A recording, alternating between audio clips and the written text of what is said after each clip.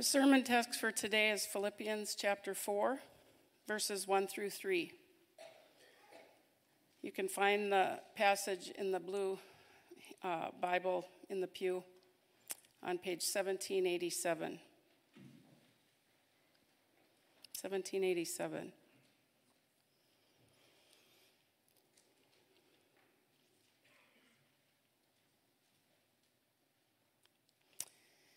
Beginning at verse 1, chapter 4. Therefore, my brothers and sisters, you whom I love and long for, my joy and crown, stand firm in the Lord in this way, dear friends. I plead with Euodia and I plead with Syntyche to be of the same mind in the Lord. Yes, and I ask you, my true companion, help these women, since they have contended at my side in the cause of the gospel, along with Clement and the rest of my co-workers, whose names are in the book of life. Here ends the reading.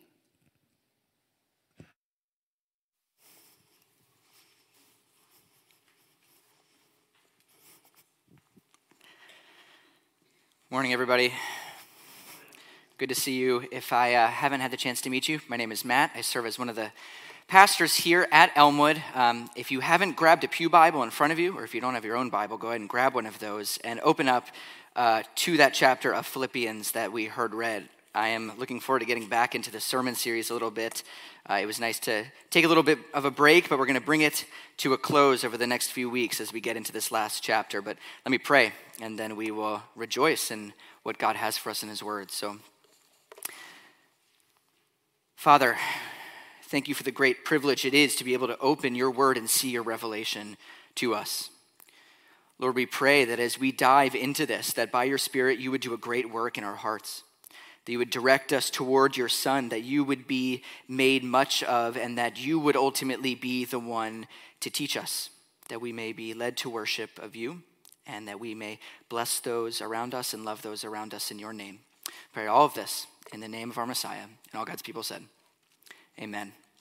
Well, I'm going to start out this morning by painting kind of a picture for us, a little bit of an illustration.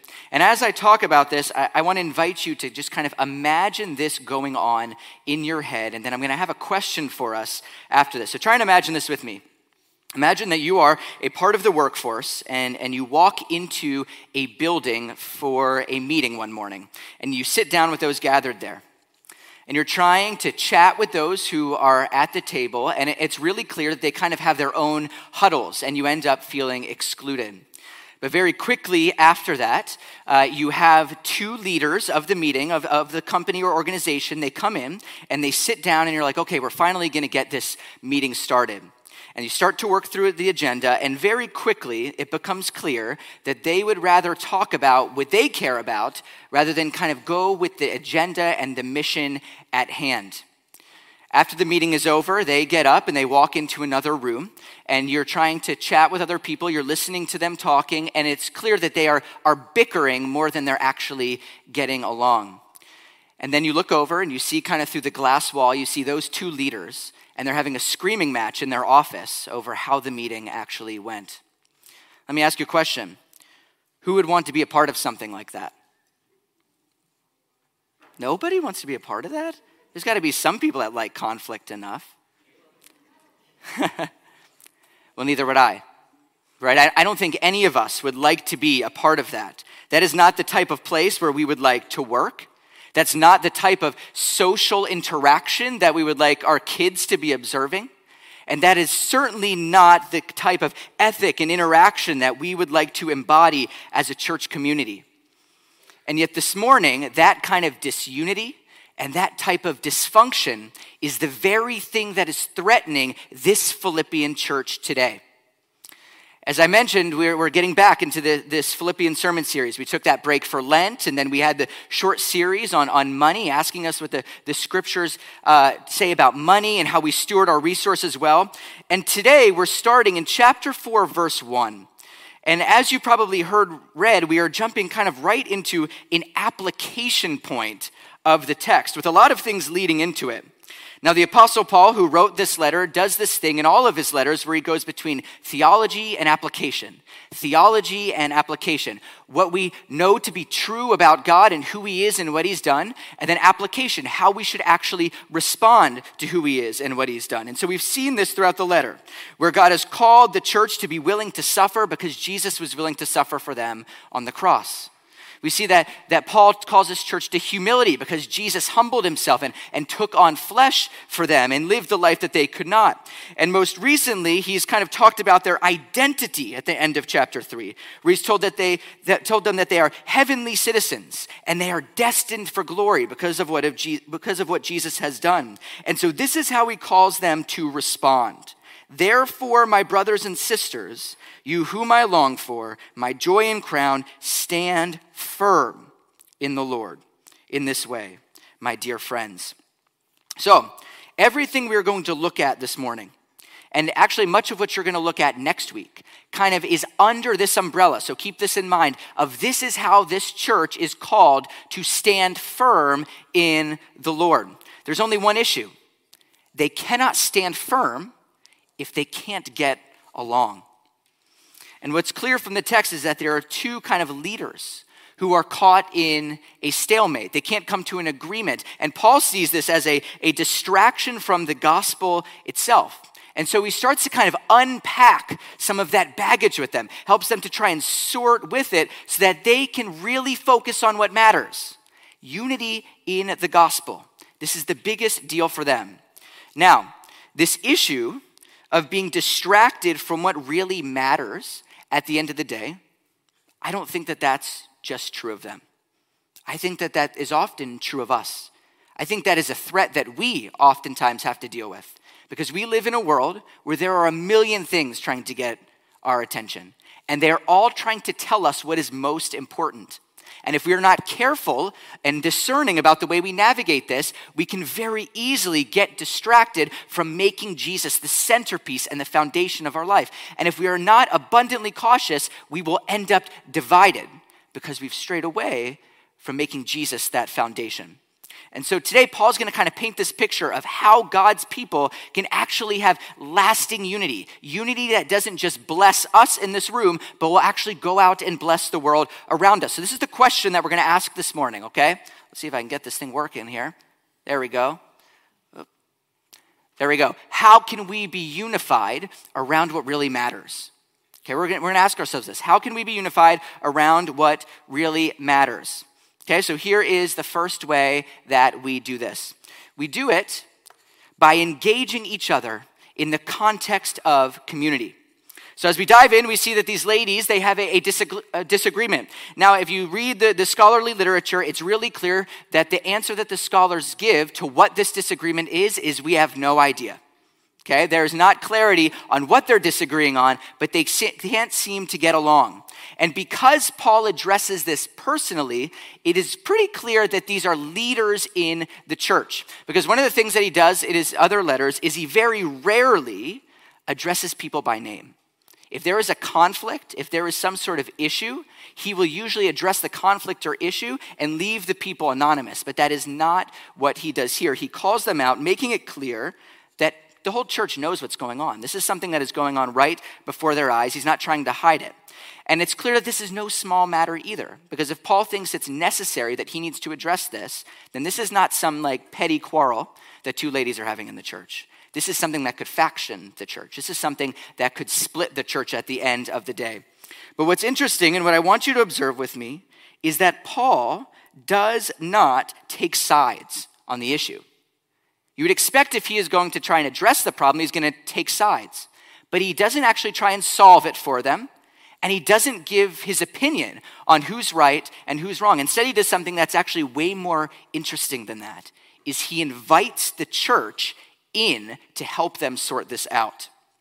Look with me at verse 3. We're going to be jumping around just a little bit. He says, "Yes, I ask you, my true companion, help these women, since they've contended at my side in the cause of the gospel, along with Clement and the rest of my co-workers, whose names are in the book of life."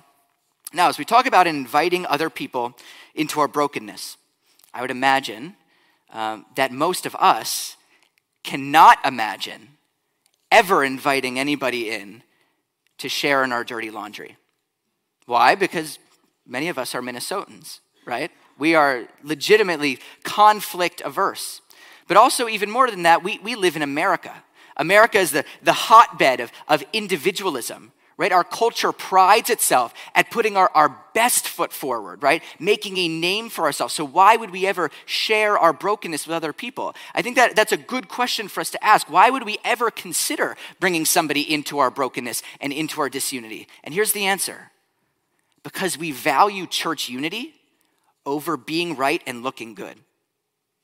Right? We value church unity over being right and looking good. We do it because involving each other in our circumstances is not a threat. It's a gift. God has given us one another. Now, that doesn't mean we involve everybody in all of our situations, but it does mean that it is okay to bring other people in to help sort through something if we are doing it out of pure motives. Because when we invite people in, it actually reveals our own heart motives. You see, the scriptures tell us that we're in this together, right? For better or for worse, we have to sort through this together. And it's the same scriptures that tell us that our hearts are broken, that we are sinful, that we have impure motives, that we have blind spots that are often unaddressed. And so we find that there's actually wisdom in seeking unity through the community, doing this collectively because we're forced to look at ourselves and the situation more clearly. Now, I don't know about you, but I don't like to involve others when I disagree with somebody because, honestly, it's uncomfortable. And when I'm in a disagreement with somebody, it's oftentimes hard for me to even consider the fact that they might be right. But Paul is advocating for this scenario because the beauty of having a third party speaking into this is it's oftentimes more objective than we are, and it's oftentimes not as bound to emotions as much as we are, especially when we're having a strong disagreement. You see, we don't involve each other because we're trying to be nosy. We don't do it because we're trying to meddle in one another's affairs. We do it because it often helps us to sort through the scenario way more effectively and way more efficiently. We do it because we have a high value for resolution, and we do it because Jesus has called us to live better together. Back in chapter 2, there was this command by Paul, and he told them that they are to work out their salvation with fear and trembling, for it's God who is working in you.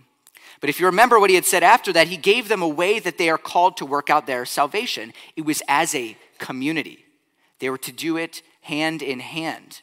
And so here in chapter 4, we're seeing them practically being called to live that out as they're sorting through kind of a messy situation.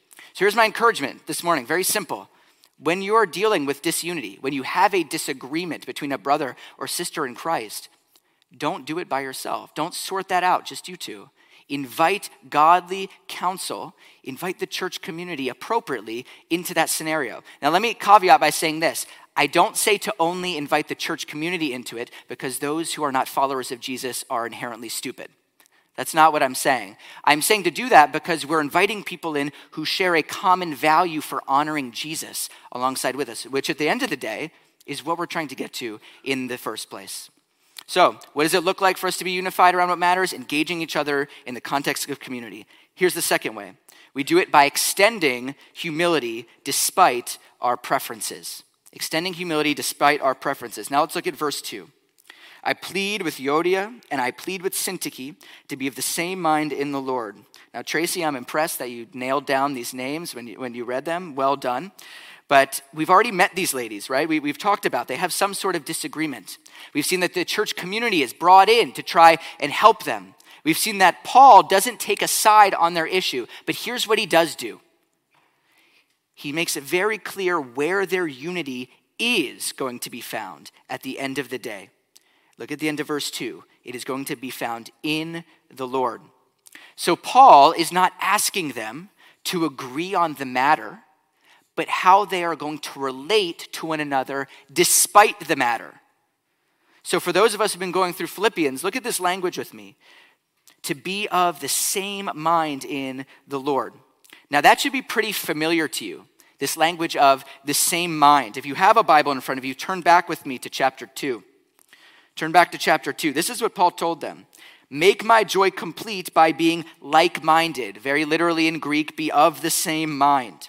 Having the same love, being of one spirit and of one mind. Now look at verse 5. In your relationships with one another, have the same mindset. Literally, be of the same mind as Christ Jesus. And then he goes on to the chapter 2 Christ hymn, the centerpiece of this letter, talking about what Jesus has done for them. So this is not a new idea for them, and this is not a new idea for us, right? We've seen this language before. So what Paul is trying to teach them is how they are to posture themselves as they agree together. Are they called to do it begrudgingly? No. They're called to do it in the way that Jesus did it in chapter 2, by extending humility. He's telling them because Jesus laid himself down for you, you must lay your preferences down for one another. So in Paul's mind, the matter at hand is less important than the relationship. And the conflict is less important than the gospel being honored in their situation here. Now, I think that we know, I think that all of us who have been around the church community long enough know that the church is I'll use a language, a very passionate group of people, right? We care about things, and when we care, we really, really care. And this is a good thing, but it is also a challenge when we find disagreements with those within the church community. It's a good thing because it's indicative of the fact that we care about what is right and that we care about what is true. But it's a challenge because if we care about what is right and true and we're disagreeing with someone that we're talking to, then maybe we start to fall into the trap of thinking they might not care as much about what is right and true, when in fact that is not usually the case. One of the things we have to realize is that not every issue is a gospel issue. Not every issue is essential to salvation. There is room for, as we go through the Christian life together, for healthy disagreement over non-essential things where we can coexist together in love. Now, there are things to divide over, things that are contrary to the gospel, but that's not this conversation. That's not what we're talking about here, and that's not what Paul is dealing with. It is not a gospel issue. Paul is dealing with a gospel distraction. And yet he believes that it is still an important thing to address, because those gospel distractions can oftentimes make us lose love for our brothers and sisters who are around us unnecessarily. We say this regularly as a church. We've said this up from the front before, but I just want to reiterate this, that we are not called to be uniform. We are called to be unified. And if anybody knows our church community, you know that we are not uniform in the ways that we think, in the ways that we act, in the ways that we practice our Christian life all of the time, but we are unified. And that is what we are called to be doing. I just want to talk about a way that I've seen this play out especially well here at Elmwood, a way that I'm actually really proud of all of us, and something that not every church community can do well. So for those of you that don't know, I know many of us do, Elmwood's kind of history has been from the Lutheran Charismatic Revival back in the day. Elmwood's almost 100 years old at this point. And that is a tradition that baptizes babies, as the Lutheran Church has historically done. And one of the things that's been really interesting that we've seen recently is many of the people that have come to worship here at Elmwood, have gotten plugged into the community, come from a more Baptistic or Credo Baptist background, where the Lutheran Church would baptize babies as a sign of covenant love and involvement.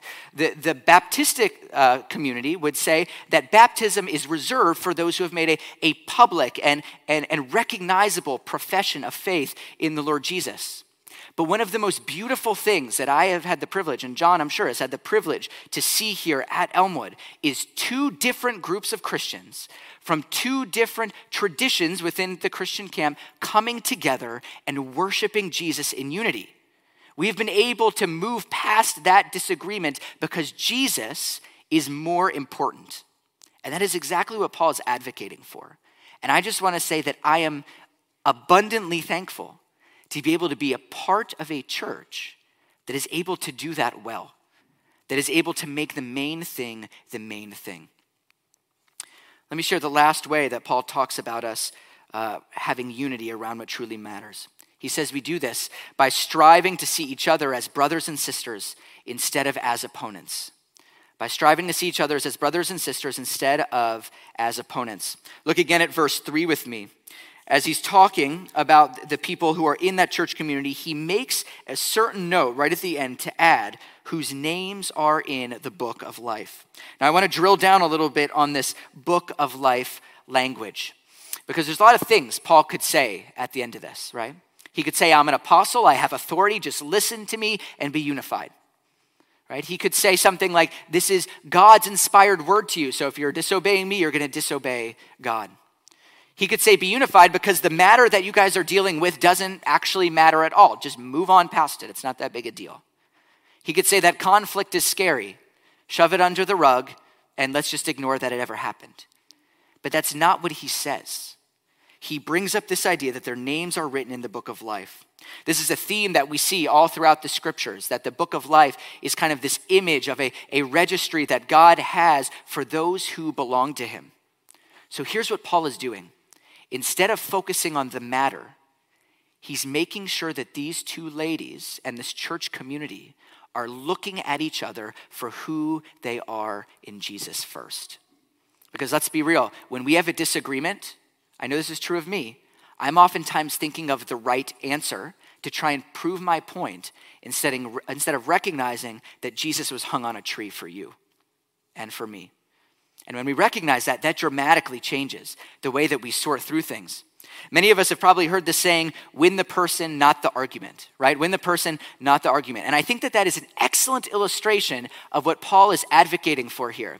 Because when emotions are high, when we are struggling to find unity around something, it is really easy to believe that the person that we are talking to is less than us. And as soon as we do that, it is downhill. It is all downhill from there. One of the cultural kind of things that we've seen more frequently is not only a disintegration of values, but we've seen a growth in something. We've seen a growth in the ability to dehumanize those people that disagree with us. And that is all sides of the aisle. That doesn't matter where you come from. This is a cultural trend that is popping up. And yet Paul says if we are going to fight for what really matters, that cannot and that must not be true of us. Because what is at stake is not simply our way of life, but our gospel witness and by extension, people's eternal state. You see, when we're fighting each other, we are not doing what Paul calls fighting the good fight of faith. We are not serving Jesus well. He brings us up in Ephesians chapter 6 where he reminds this church here that their struggle is not against flesh and blood. It is not against one another in this room, but it is against the rulers, against the authorities, the powers of this dark world, and against the spiritual forces of evil in the heavenly realms. And let me tell you this, the enemy would like nothing more than for us to be useless because we're not unified. He would love it if we were at each other's throats instead of using our voices to proclaim the gospel to one another. And to be honest, if you know me, if you've ever been in a disagreement with me, you know that this is difficult for me as well. Oftentimes, I would rather win the argument than actually care for the person.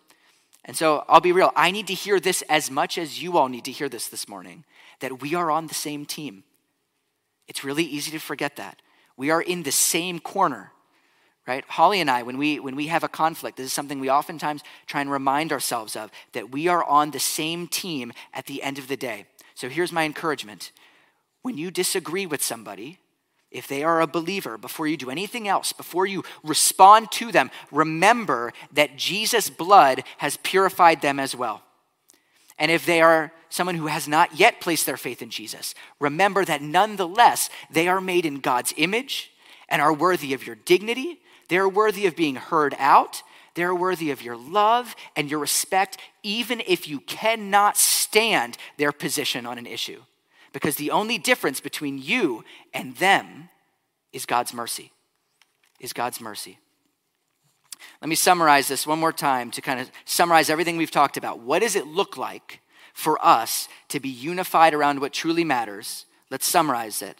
It looks like us working together in community as we embody the humility of Jesus and see each other as friends instead of enemies.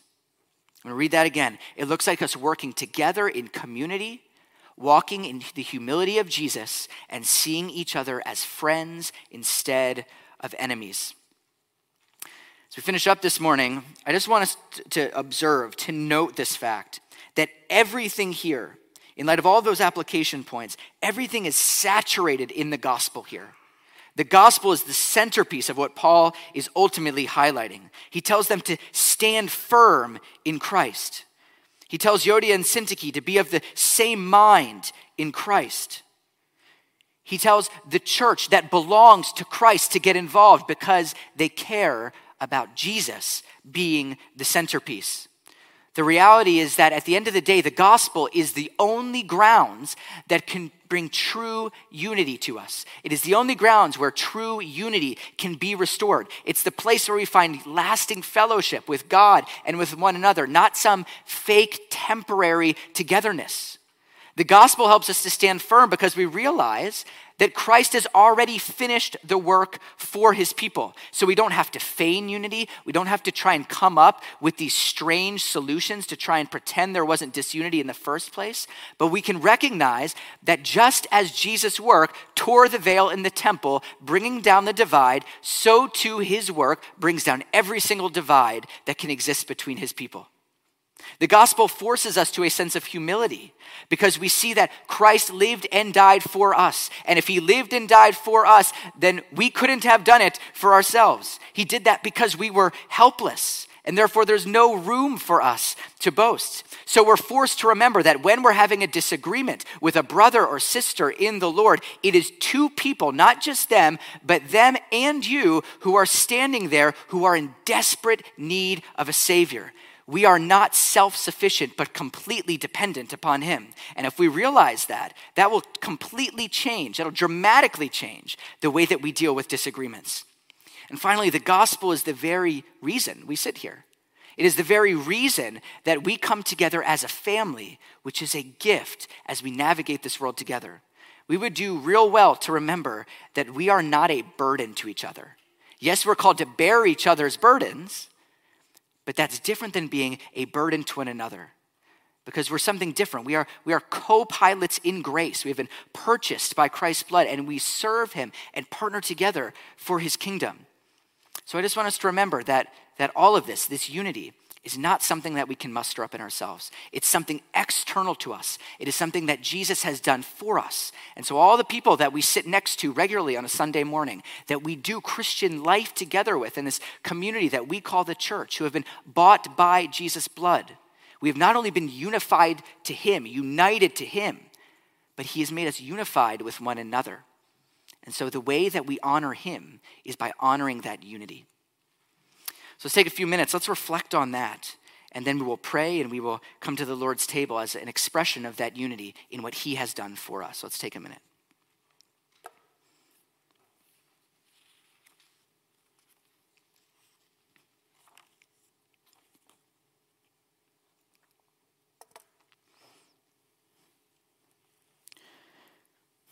Merciful God, we confess that we have sinned against you in thought, word, and deed, by the things that we have done and by the things that we have left undone. We confess that we have not loved you with our whole heart, mind, and strength, and we have not loved our neighbors as ourselves. Lord, we confess that even though you call us to unity, there are times where we see each other as opponents and sometimes as enemies in the gospel, losing sight of the fact that we were once your enemies, that you have reconciled us to yourselves by your blood, and you have called us not to fight, not to be distracted from the gospel, but to unite together in the gospel for the good of your people and for the blessing of your world, and ultimately for your glory. Lord, would you help us? Would you give us supernatural unity? We praise you and we thank you for the ways over the past few years, even during a number of challenges in our culture at large, you have helped us to be unified together. But we confess we are imperfect in that. And Lord, we ask that in your mercy that you would forgive us. We pray that you would forgive what we have been, that you would help us amend this, and that you would draw us together in love, and that you would direct what we shall be, so that we may delight in your will and walk in your ways to the glory of your name. And all of God's people said, amen.